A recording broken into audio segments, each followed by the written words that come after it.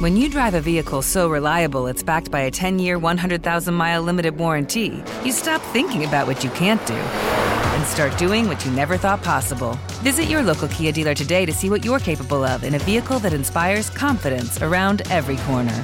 Kia, movement that inspires. Call 800-333-4KIA for details. Always drive safely. Limited inventory available. Warranties include 10-year 100,000-mile powertrain and 5-year 60,000-mile basic. Warranties are limited. See retailer for details.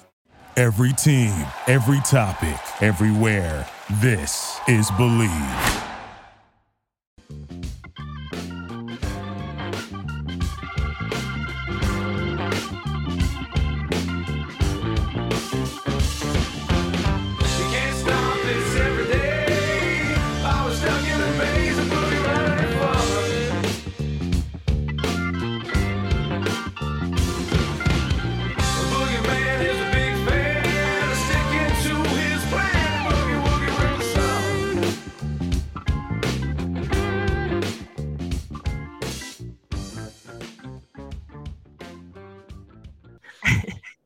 What's up, everyone? Welcome into Pass, Shoot, Score. I'm Anna Connolly, joined by Johnny Lazarus and Shukri Wrights. Deep breath, you guys. This has been a week. How are we feeling this lovely Friday morning? Shukri, you started off, dude. I don't want it. You want an honest answer, Anna, or you want me to give you a completely rated G answer? Like, you want an honest answer? I'll give you an honest answer. I'm in a horrible fucking mood. I'm sorry, this is the one and only time I'll curse on this pod, but I'm in a horrible mood, and it has nothing to do with my co-host. I really like, but honestly, these last several freaking days with Bruins have really angered me to a point where I really curse out Jim Montgomery because he just comes across as this guy who absolutely doesn't know what the hell he's doing. Like someone just jumped in his freaking body and said, "Hey, I'm going to play the role of an imposter." And well, maybe we should have, change up the lines a little bit. Get a freaking clue. Get a clue. It's your damn fault that we're not playing hockey. You want to know how I feel? I'm pissed. We should be playing hockey, not the goddamn Florida Panthers. Not the Panthers. Yeah, I'm pissed. How am I feeling on this Friday morning, Anna? And to answer the nicely, I'm mad. I'm angry. I've got a lot of anger pent in right now, a lot of emotions. So how I feel after the Bruins bought a 3-1 series lead? Angry. I still haven't gotten over back to what happened. But I do feel your pain because I understand that the Kings got eliminated. And Jay Lass, I feel your pain too. I'm not even making fun of the Rangers. But God, how's everybody else doing this Friday morning? How are you guys? Shukri, to interrupt, you know what my therapist always says? Sad hides behind mad. So I believe in getting these feelings out. There are a lot of pent-up emotions, but I think Shukri is just sad today. I'm doing way better than Shukri's neighbors are doing right now. Holy shit, man. It's like 10 a.m. You're probably waking the whole neighborhood up with that rant. Neighbors, I don't even care. It is funny, though. Like, Shukri's got the angry vibe, and I'm more of like the sad vibe. I think that's just how fans are different, right? Like, I'm not the one when the Rangers are playing bad to like throw something at the TV or like punch a wall. It's more so like, hands in my face. Like, I just can't believe what I'm watching. And I think, to the point, all three of our losses, like the Kings, Bruins, Rangers, were all different kinds of losses. Like, to Shukri's point, the Bruins were just, a massive shock because they were supposed to be the ones to get to the Stanley Cup final. And still, I think people can't believe that they weren't able to get past the first round.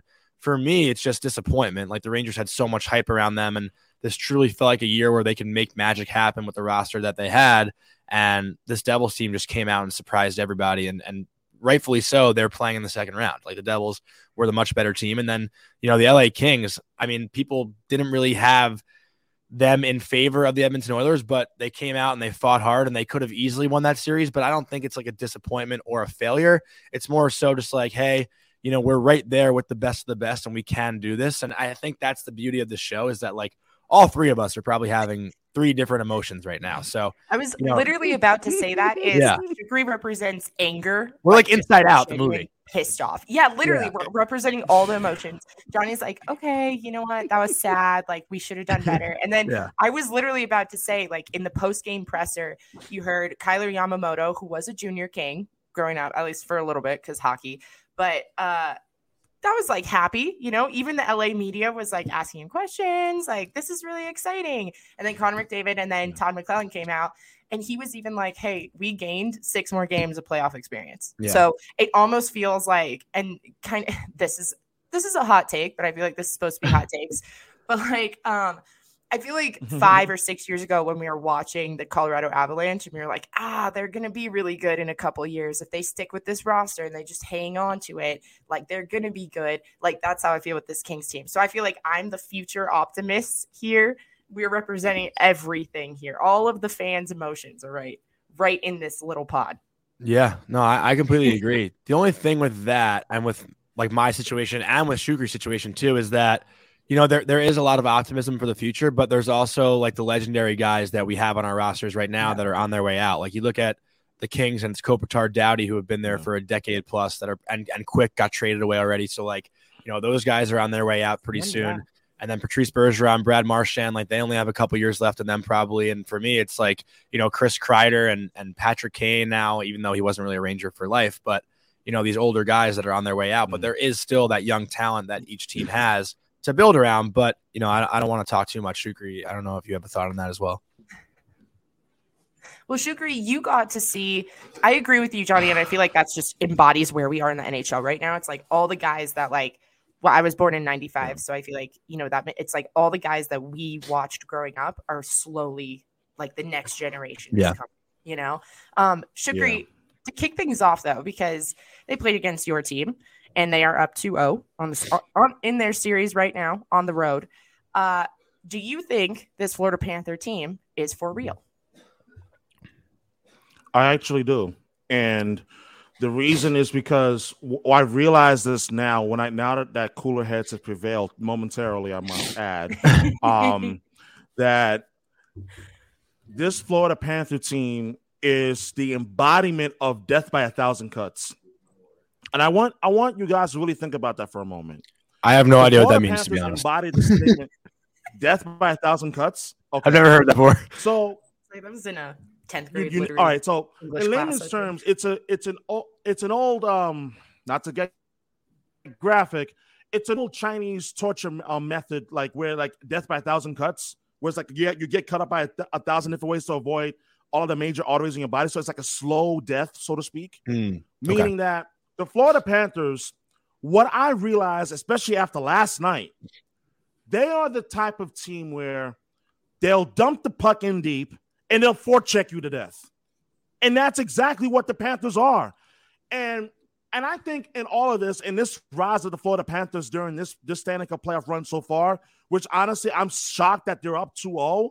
I thought Toronto last year would actually win game 2, given that they don't want to go down to Florida 2-0. But I keep thinking to myself, guys like Brandon Montour is really making a name for himself. And you know what's interesting? Brandon Montour is not someone that you would normally think as, this is a guy that could that can put the puck in the back of the net. Yes, he's offensively gifted, but he is one of the players on that Panther squad that I look at and I say, this guy will absolutely grind you along the boards and get to those and win those 50-50 puck battles. And I look at some of the other guys like Anthony Duclair, and what else can there be said about Matthew Tkachuk that has been said already? And yes, I am starting to actually think maybe he's the kind of guy that the Bruins need for the playoffs. But no, stupid old me thinks, we don't need him. He's a buffoon. We can do without him. No, he's the kind of guy that we need. So Brandon Montour and as well as Matthew Tkachuk, this Panther team, and it's not just offensively, but the way that they play, they are a grinding out type of team that reminds me of a Western Conference style of play in which that they play heavy, they play physical. A little bit of the Kings team that won a cup in 2012, to be frank. That's what reminds me of this Panthers team right now. Yeah, I've seen people say that or made that comparison to the 2012 Kings. And for me, the Panthers, I think people are forgetting too. Like, this team won the President's Trophy last year. Like, Yes. I know they traded Jonathan Huberdeau and, Mackenzie Weegar and whatnot for that Matthew Tkachuk trade. But, this is a team last year, they went to the second round and they got swept by the Tampa Bay Lightning. And now they're back in that same position and they're in the position to sweep the Toronto Maple Leafs. Like, what a comeback story that would be. And, we talk about all these teams learning lessons, going through trials and tribulations, like as they go on a quest for the Stanley Cup. Like, Anna talked about the Colorado Avalanche. Look at Nathan McKinnon. It took him 9 years to win a Stanley Cup. I mean, he had 3 straight second round exits. The way you lose sometimes is even more beneficial than winning a, first round, second round series, because you learn how hard it is and what it takes to truly get over that hump. And, I think for me, the Panthers right now, it's Sergei Bobrovsky. I mean, listen, that guy is not necessarily a, top 5 goalie in the league right now, but the way he's playing, he lets up 2 early goals last night and then he just, locks it in and somehow something clicks and he just literally looked incredible for the rest of the game. Toronto had a ton of scoring chances. Austin Matthews had, 5 or 6 shots on goal. Mitch Marner had 5 shots on goal. John Tavares, like the big guns for Toronto, had chances, but Bobrovsky was there to shut the door every single time. So Florida right now, for whatever reason, they're, I said it on the NHL show last night that the cats are dogs. They got that hungry dog in them, but this isn't a team that's a fluke. Like, this is a team that was the best team in the NHL last year, and they didn't really lose everything. They lost one key player, but they got a better player in return. And, I think I'm blanking on the other point I wanted to make, which is pissing me off. It'll come back to you. Yeah, you might the goalie about the blue line? Huh? Was it about the goalie, the blue line, the forward group? Oh, no, I got it. So, Shukri, it's crazy to think right now that, I don't know if you guys remember, the Pittsburgh Penguins lost on home ice to the Chicago Blackhawks, their second to last game of the year. Had Pittsburgh won that game, in which they should have won that game, we would have saw Pittsburgh versus Boston in the first round, and Boston probably would have smoked them, and we wouldn't even be talking about the Florida Panthers right now. So think about that. That's one of the crazier things that we've forgotten about, that crazy Pittsburgh loss on home ice. But that's just it. You talked about the 2012 Kings. They snuck into the playoffs and then they just had nothing left they had nothing to lose. They just had fun. They said, fuck it. Let's just be gritty. Let's just do this. Yeah. And I think that is the same vibe with the Panthers. Like, when you see them play hockey, you're like, these dudes are just having fun. And both of you guys mentioned Matthew Tkachuk. Now, we're going to talk about this every single show just because the first show we talked about it was differing opinions. But he is at the top of all the stat boards in all the offensive categories. 5 goals, 10 assists, 15 points.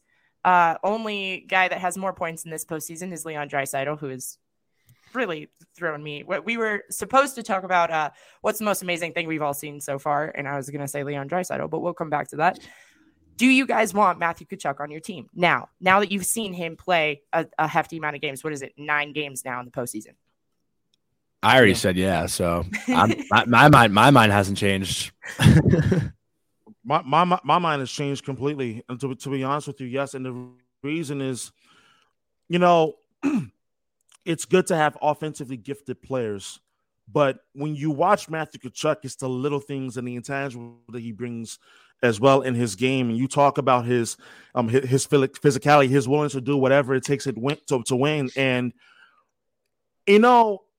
I don't know if Matthew Tkachuk directly heard what I said about him during the Bruins demolishing the Panthers in Game 4, where I basically said some unnice things, and it clearly lit a fire under his ass ever since then. So I will give you your flowers, sir. I was wrong. I'm sorry. And Matthew Tkachuk, and all kidding aside, you need that kind of player in which that I think his mentality rubs up on the other guys. And I watch guys like Carter Verhaeghe, so someone who led the Panthers in scoring during the regular season. He's having equal as big of an impact in the playoffs. And I think it comes from the influence of having a guy like Matthew Tkachuk on your team. And I think that cannot be overstated in terms of how important that is, especially when you go through the adversity that the Florida Panthers went through. You're down 3-1 to the best regular season team in the history of the NHL. To be frank with you, I thought the series was over after Game 4. I'm like, all right, they're going to close it out. Game 5, if not Game 6, where they had no problems winning on the road. But there was something interesting about what Matthew Tkachuk said, and I didn't agree with it at first, where he said, well, no one thought that we were going to win the series. There were very few people that did, but they were crazy. But they kind of played this, it's us against the world mentality better than anybody that I saw in the first round. So, honestly, Matthew Tkachuk, if you ever want to be a future Boston Bruins, come on up to Boston, as long as Don Sweeney doesn't F up the salary cap. But come on up. Okay. Shifting over to, we could go on and on about Matthew Tkachuk, but shifting over to the Rangers, Johnny, I want to know your recap of the season, and specifically, where do we go with Gerard Gallant? Is he going to continue being the coach of the New York Rangers? I really thought we were just going to skip over this. Nope. We're transitioning. Listen, it was on my list, and it was starred. I was like, I don't even care if the transition is messy. We got to hit this up. Parentheses, bold, underline. I don't want to be one of those people that talks about Gallant's job, because I don't know if you guys saw the breakup day, and he's sitting on the podium talking about how he can't believe that the questions are being asked about him and his job. It's the second year. The team had just gone to back-to-back playoffs. They went to a Game 7 in the first round. They went to the conference finals last year. They were a good team. And was it disappointing? Yes. But does it always fall on the coach? No. And listen, Gallant might not be the best X's and O's coach. He maybe didn't make all the adjustments, but for whatever reason, everywhere this guy's gone, he's only had like 2 or 3 year stints. And maybe if teams give him more of a leeway, like a 4 or 5 year opportunity, he could get it done. And listen, I'm not saying I want Gallant to be the coach, but I'm also not saying I want him fired. I think sometimes it's hard for coaches to come in and win a Stanley Cup in the first 2-3 years. Like, who does that? I mean, I know we've seen, some AHL coaches and whatnot, like the Pittsburgh Penguins had Dan Bilesma come in and do it. Mike Sullivan came in and did it also. But I look at coaches like John, and I'm not comparing, but I'm saying like John Cooper coached Tampa Bay Lightning for, I think 7 years before they won their first cup or whatnot. So, sometimes these things take time, and the players love playing for him, and I think that's important. Steve Valiquette made a really good point that the Rangers have a trend of going from a coach that likes to let the team figure it out versus a coach that, kind of puts their personality all over the team. Like the Rangers went from Tom Rennie, who was more of a player's coach, very nice guy, let them did their thing, to then John Tortorella, who was, obviously a very hard-o coach and whatnot. And then after John Tortorella was Alain Vigneault, who was more laid back. And then after Alain Vigneault was David Quinn, who was more, hard-o, that kind of. So it's a back and forth kind of thing with the Rangers right now. And, there are rumors of Joel Quenneville coming back and whatnot, but the NHL obviously has to approve that. And I'm sure that story is going to be told for the next couple of weeks, months even. Peter Laviolette's obviously available. So these are 2 really good coaches that have won Stanley Cups in the past. I would love to see those guys behind the Rangers bench as well. And sorry if I'm rambling on here, but I'm not the guy who's like, Gallant's got to go. That's not who I am, and that's not what I think. I think obviously you got to see what happens to this roster first before you change the coach, because there's a lot of things to figure out with Patrick Kane, Vladimir Tarasenko, Keandre Miller, Alexis Lafreniere. A lot of things can shift around. And once that's sorted out, you find the right voice for the group. So I don't think it's coach, then team. I think it's team, then coach, because you got to figure out what you're working with before you even get the voice that's going to lead this group. So that's my thought. I probably bounced around the walls there, but it's a week after the season. The conversation started an hour after the Rangers lost. If Gallant's done, like, it's been 2 years. Well, that's what. So, like, I have some. No, yeah, Shukri, like, go ahead, and if you have thoughts on Rangers, go ahead, because then I have a kind of all-encompassing question for both of you guys. Yeah, like, I'm not surprised the question is even coming up, because, like, Johnny, you understand this. You work in the New York media. Me being a native New Yorker, and knowing how the sports media landscape is in that city, of course that question is going to be brought up. Unfortunately, that is the exchange for working in the largest market in the NHL, the largest sports media market in the world, in New York. And when you're working for an owner whose temper is more hotter than a bacon, egg, and cheese on a Wednesday morning from a bodega, like, that is the God honest truth. So when you're the owner of the New York Rangers and James Dolan, we all know this as sports fans, but especially Johnny Laz, like, you can understand this even more especially being in MSG where he oversees the Rangers and the Knicks. Like, when you have the temperament of someone who wants to win and you come up short 2 straight years, you come up short in the Eastern Conference Finals last year against a Lightning team that was just a miss of their run. And this year you come up short against a New Jersey Devils team that, frankly, I honestly felt that it would be a mistake to overlook them. And I said this in a separate episode that putting Akira Schmid changed the entire tenor of that series. Like, you can't make knee-jerk reaction. I think it would be a mistake to move on from Gallant now, especially 2 years in. Like, I mean, come on, like this is a knee-jerk reaction. We gotta make it change because we're trying to win now. The cup window for this team is actually wide open. Hell, I'll say 5 years, as a matter of fact. Look at the young core. Keandre Miller's not going anywhere. Adam Fox is not going anywhere. Igor Shesterkin is not going anywhere. I mean, like, and especially Chris Kreider and obviously Mika Zibanejad, they're not going anywhere. Like, why is there a rush and a need to want to make a coaching change now, especially after a disappointing Game 7 effort against the Devils? Well, that was what I wanted to ask real quick was, do you feel as a Rangers fan, right? Like, even take the fact that you cover the team, Johnny, like, out of it. As a Rangers fan, do you feel like this was it? This was our chance. Now it's over. I mean, I think this is the best roster. I mean, I know everyone's going to say 94. I wasn't alive. This is the best roster I've seen as far as skill goes on a Rangers team, right? Like, this was the most skilled team on paper I've seen in my lifetime. But I also want to read something too, because I think this is important also, why it always doesn't fall on a coach. But Artemi Panarin kind of came out and talked about his like mental psyche after the playoffs. And I tweeted this quote out that I don't know who wrote the article, because this is just like a picture that was circling around Twitter. But this is what Panarin said. Honestly, last playoff, I turn over like every puck. This year, I don't do that. Not that bad. I don't want to say excuses. Like, it's mental and I feel terrible in playoffs. Every game I come in excited. I try again and again and again, and it not work. I don't know. So, like, when your star player is just going through that sort of mental psyche, like I mentioned before, what coach is really going to come in and help figure that out? Like, that's not an X's and O's thing. That's a human being effect, right? Like, you need a guy who's behind the bench that's going to get your best player feeling as confident as he can be. So, this doesn't all fall on X's and O's, and that's why I'm like, it's not Gerard Gallant. Like, sometimes it really is the players. Like, a lot of it is the personnel. And listen, this is the bottom line. If the Rangers find a way to score in overtime in Game 3, we're not having this fucking conversation right now. The conversation is, oh my God, this Rangers team's for real, and they're playing Carolina. Because let's face it, the Devils are probably not coming back from down 3-0 in that series. Like, I don't think that's happening. So, one little thing like that in a playoff series changes the entire course of an organization. Like, I think it goes beyond just the head coach. And I think this group had a lot of pressure on them, just like the Boston Bruins. And sometimes the pressure just becomes too much. And look at the Toronto Maple Leafs, same thing. It's just the expectation of athletes. And Shukri talked about it. That expectation of playing in New York. Like, what if we hire Joel Quenneville and he doesn't win a cup in 2 years? He's gone too. Like, what?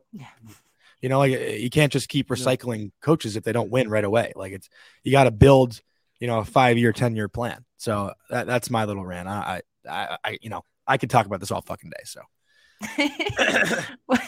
Well, hey, speaking of that, let's do picks for tonight's game. It's just Devils. It's just Carolina. Carolina up 1-0. Who do you guys think wins this series? Do you think Jersey? They looked tired the other night. Do you think they can come back and take it? I got to recover my voice still, so Shukri, I'll let you do this one. Do you think the Devils are for real? I think they can, but I think Carolina delivered a statement in Game 1 that actually caught my attention, in which that, like, listen, the Devils, they were emotionally spent from, winning Game 7 against the Rangers at home. They go on the road to Carolina, and how difficult of a place PNC Arena is down in Raleigh, and Carolina dominates Game 1.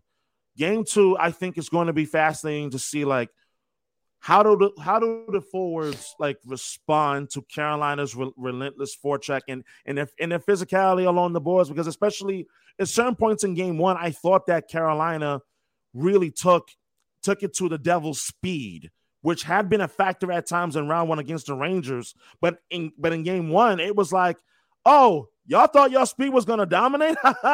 we're gonna be like thick logs in a swamp of molasses, and let's see how that works. And it slowed on the Devils down on quite a bit, enough where they weren't able to generate the same scoring chances that they were against the Rangers. So I think in game two, Lindy Ruff is going to have something up his sleeves. I think he has an opportunity to make some adjustments, but I am wondering about the Devils' ability to adjust against the D-core against the Carolina Hurricanes, because the Hurricanes, the last time I checked, and correct me if I'm wrong, they were among the NHL leaders in terms of goal score from the D-core group as a whole the entire season. So I wonder if Lindy Ruff is going to have any sort of plan in order to mitigate that, especially going in game two. Yeah, and to Shukri's point, these two teams, when you look at it, 5-on-5, the Devils are the best team off the rush, but the Hurricanes are the best team at defending the rush. So that's kind of like a cancel each other out sort of thing. And both teams in game one failed to score in the power play. I'll pull it up. I think the Devils were 0-for-2 and the Hurricanes were 0-for-3. So special teams to me is going to make all the difference in this series. Had the Devils scored a power play goal, it changes the outcome of the game a little bit. Same thing with the Hurricanes. I know obviously they won 5-1, but I think for the most part, to Shukri's point, the Devils came out first period. You got to weather the storm in game one, and they weren't able to because, the point of the emotional game 7 win, and Rod Brindamore had like 4 or 5 days to prepare his team, and he's one of the best coaches in the NHL. And also Carolina is one of the best home teams in the NHL. The Devils have only won 1 game in their last 6 trips to Carolina. So the odds are stacked against them on the road, but I do expect a strong bounce back performance from Jersey tonight, but I don't think they'll have what it takes to win in Carolina tonight. We saw it last round. The Devils took a couple games to kind of get their feet under them against the Rangers. And, for whatever reason, they found confidence as the series went on. So I think it's going to be a little similar in this round as well. But Carolina, to me, they're obviously one of the most well-coached teams in the NHL. They don't have the firepower that other teams have in the league, but the way they play as a cohesive team is just bar none. And I think that's the biggest thing. And Freddie Anderson has come in and played well also. And I don't even know who's starting in goal for New Jersey tonight. Lindy Ruff hasn't announced it yet, so that's a question mark as well. But I picked the Devils in 6 originally just because, I thought the Devils had more – I said firepower already, but I'm lacking a better term. So more firepower throughout their lineup than Carolina had. I do think the Devils will find their offense. I could see this series going 7, the home team winning every game. That's just how it seems to be with Carolina a lot of the time. Like that happened with Boston last year. The home team won every single game in that series. But yeah, I'm not counting the Devils out yet, but I do think this Carolina team is super strong, especially defensively. But this series to me is all about special teams because the 5-on-5 are both very strong. Now, last thing I want to pick your guys' brains on is who is the best American player in the NHL right now? And we have a lot to choose from, you guys, especially guys that are still in the playoffs. All right, first guy that came to mind, and this might be like a sleeper, even though it shouldn't be a sleeper because, he's a stud, and I actually played against him in college, and I know I'm not correct with this answer because it probably is. What are you say? Because if you played against him in college, that just like wipes out everything and makes you 10 times more credible just by that statement. So, well, I think if he was on a better team, we'd be talking about him more. And I know there's a lot of build-up for this answer, but I'm saying Clayton Keller. Clayton Keller is like, a Jack Hughes, up-and-coming Patrick Kane. He was out in Arizona. Not many people watched that Coyotes team play. But I think post-All-Star break, Clayton Keller was right behind McDavid in point production. And for him to do that on a team that was that weak is super impressive. He came back from injury this season as well. He had 86 points in 82 games. He had 37 goals. He basically put that team on his back, a team that was supposed to tank. Clayton Keller to me is going to be one of those guys that is talked about throughout the league if he's in a different market. Like if Keller's, on Florida or on Toronto or on the Devils right now, like he is in that conversation with Matthew Tkachuk, I think. He's a guy that drives play for whatever team he's on. I played against him at BU, and I think I had 2 shifts in the first 5 minutes, and his line scored in both shifts against me. He's that elusive. He's that good of a skater. His vision is incredible. He's got a great shot for a smaller guy. There's obviously a lot of other players that come to mind, like Austin Matthews and whatnot. But to me, Clayton Keller is a guy who's not talked about nearly enough in the NHL simply because of where he's playing. How about you, Sugar? I am going to go back just a little bit. I was talking about Matthew Tkachuk earlier, giving him his flowers, like he's the kind of player that I want on the Bruins now, unfortunately. But he's not the best American-born player in the playoffs. I like your take there, Johnny, on Clayton Keller. And it's really a punishment when you play in Arizona that you don't know like the good players that are there. Like, I mean, hell, like how many hockey fans really know about Oliver Ekman-Larsson or even Clayton Keller you were just talking about? Yeah. But I'm gonna go with Austin Matthews.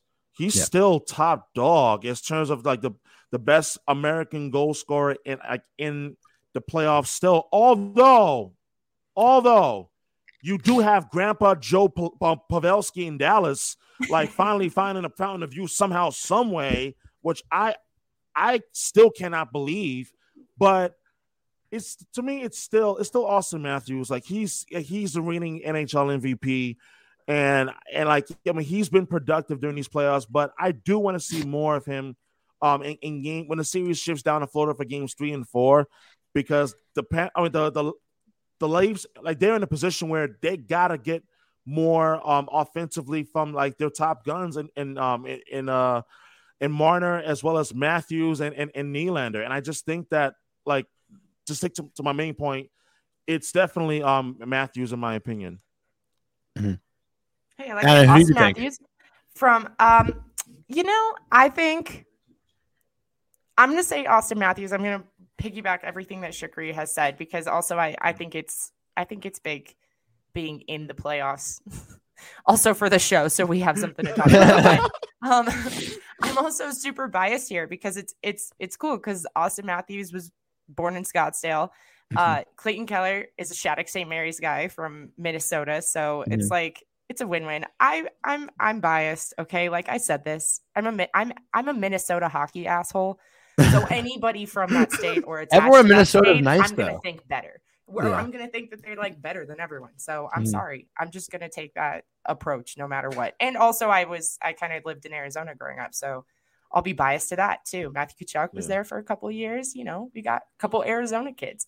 I want to say one thing about the Arizona thing though, quick. Yeah, I think Arda Ocal tweeted it after Matthew Nyes scored in game 1. I think it was the first ever Arizona to Arizona like goal assist in like NHL history.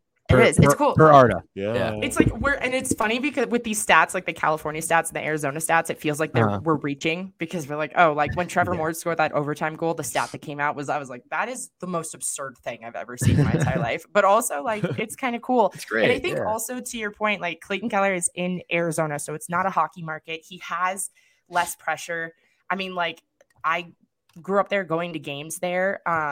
I lived in Arizona from 10 to 15 years old. So it was like pretty formative, but for the most part, I lived in Southern California. So I went to a lot of Arizona Coyotes games when they had the little rodent on their jersey. It was horrendous. I like refused to be a fan just because of that. But I mean, there were no butts in seats. So you had like these guys, and they put out some decent talent over the years. You can name it up. Like a lot of big name guys have been through there. And I think as players, they probably like it because they can just chill. Like, it's cool. But then you see like Austin Matthews, who's young, he's American born. He's playing in Canada. He's playing in the biggest team, like the Yankees of hockey, right? Like the Maple Leafs. So then you kind of add that added pressure and then see him perform in on a bigger stage, in the playoffs or something, especially with that added pressure. I think that does kind of go into a decision because it's like, oh, you're here with the big boys. Let's see. We are at 33 minutes. I don't like to listen to podcasts over 33 minutes. So, Johnny, what is your best summer camp hockey moment? Oh my God. What hockey camps did you go to in the summer? No, it's like a sleepaway summer camp. Like I went to like Jewish summer camp. Did you ever go to hockey camp? No, not once. I have been to hockey camp. My dad made me go in northern Minnesota to horse riding / hockey camp. Wow. You cannot make it up. Yeah, no, I never did that. My dad went to summer camp, so I went to the same summer camp that he went to. I went for 11 years. I went from 2003 to 2012. So my funny camp story, like Adam Fox went to camp with me. That's how I know Adam pretty well. He went for 3 summers, and then he got just too good at hockey to keep coming back.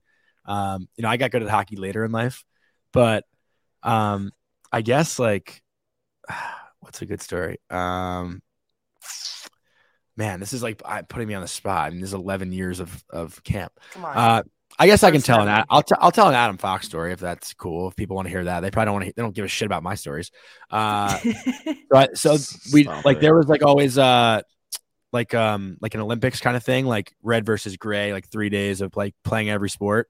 Yeah. And because Adam was like so good at hockey, like no one else in his age group was like remotely able to skate. They made him play lefty, and I think he still scored like 6 goals against the other team playing wrong-handed. That's how good Adam was at hockey. Like it's like since we were 10 years old. But yeah, a lot of summer camp stories. I'll stick with that one for now. And if we do this again, I'll try to think of more. But yeah, love camp. It's the best. Love camp. That's my story. Hey, final thoughts, you guys. Going into the weekend. First weekend where you don't have to be stressed out. I'm getting drunk. But no, I'm not even gonna lie. Yeah, I'm not gonna lie. That does sound phenomenal. Honestly, getting drunk, like either that or enjoying some good old cannabis, and like seriously, like I need to drown out my sorrows. I need to drown out my sadness. I need to get rid of my anger. Like one way or the other. Like it's take a bubble bath, man. It's got to. You understand, Johnny? And I'll like have a bubble bath any day. Bubble bath with John Mayer. It's not a horrible idea, actually. Like you're giving me ideas now. That may be my Saturday night plans for all I care. Hey man, just ask the California girl. I got you. Listen, that's why maybe I need to go out to California and find me my future lady. But what do I know? but so I will say that weekend thoughts. I am really curious to see how this Seattle-Dallas series is going to shape now that it's moving over to Seattle. The series is tied 1-1. A bounce back win for the Stars last night in Game 2, winning 4-2. But man, I can't stop thinking about Joe Pavelski and like that 4-goal performance he had in Game 1, the oldest player in NHL history to have 4 goals in a Stanley Cup playoff game ever, which is wild considering that he was his first game back from injury. And it's like, what the hell? So Joe Pavelski, I don't know what water you've been drinking, but keep drinking it, bud. Like I want to see you score more of those in Seattle. I don't know if you guys hear there's a loud horn outside my apartment, so I apologize for that. I didn't hear anything. To be honest you with got the right mic, man. Yeah. Okay. Yeah. Bravo to your mic. Go on those Amazon reviews and say, "Hey, I was doing a podcast and there was a horn outside my apartment and nobody could hear me." And yeah, this is where this beautiful electro voice radio mic windbreaker comes into play. Like it takes away all other. It's way cooler than mine. I stole my mic from my.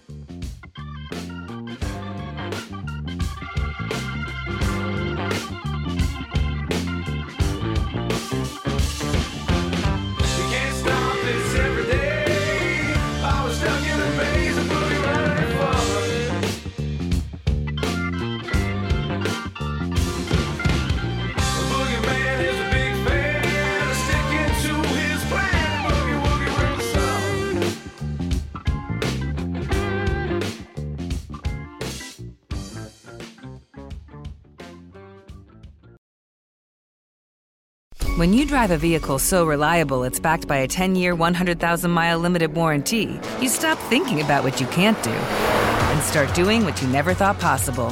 Visit your local Kia dealer today to see what you're capable of in a vehicle that inspires confidence around every corner. Kia, movement that inspires. Call 800-333-4KIA for details. Always drive safely. Limited inventory available. Warranties include 10-year, 100,000-mile powertrain and 5-year, 60,000-mile basic. Warranties are limited. See retailer for details.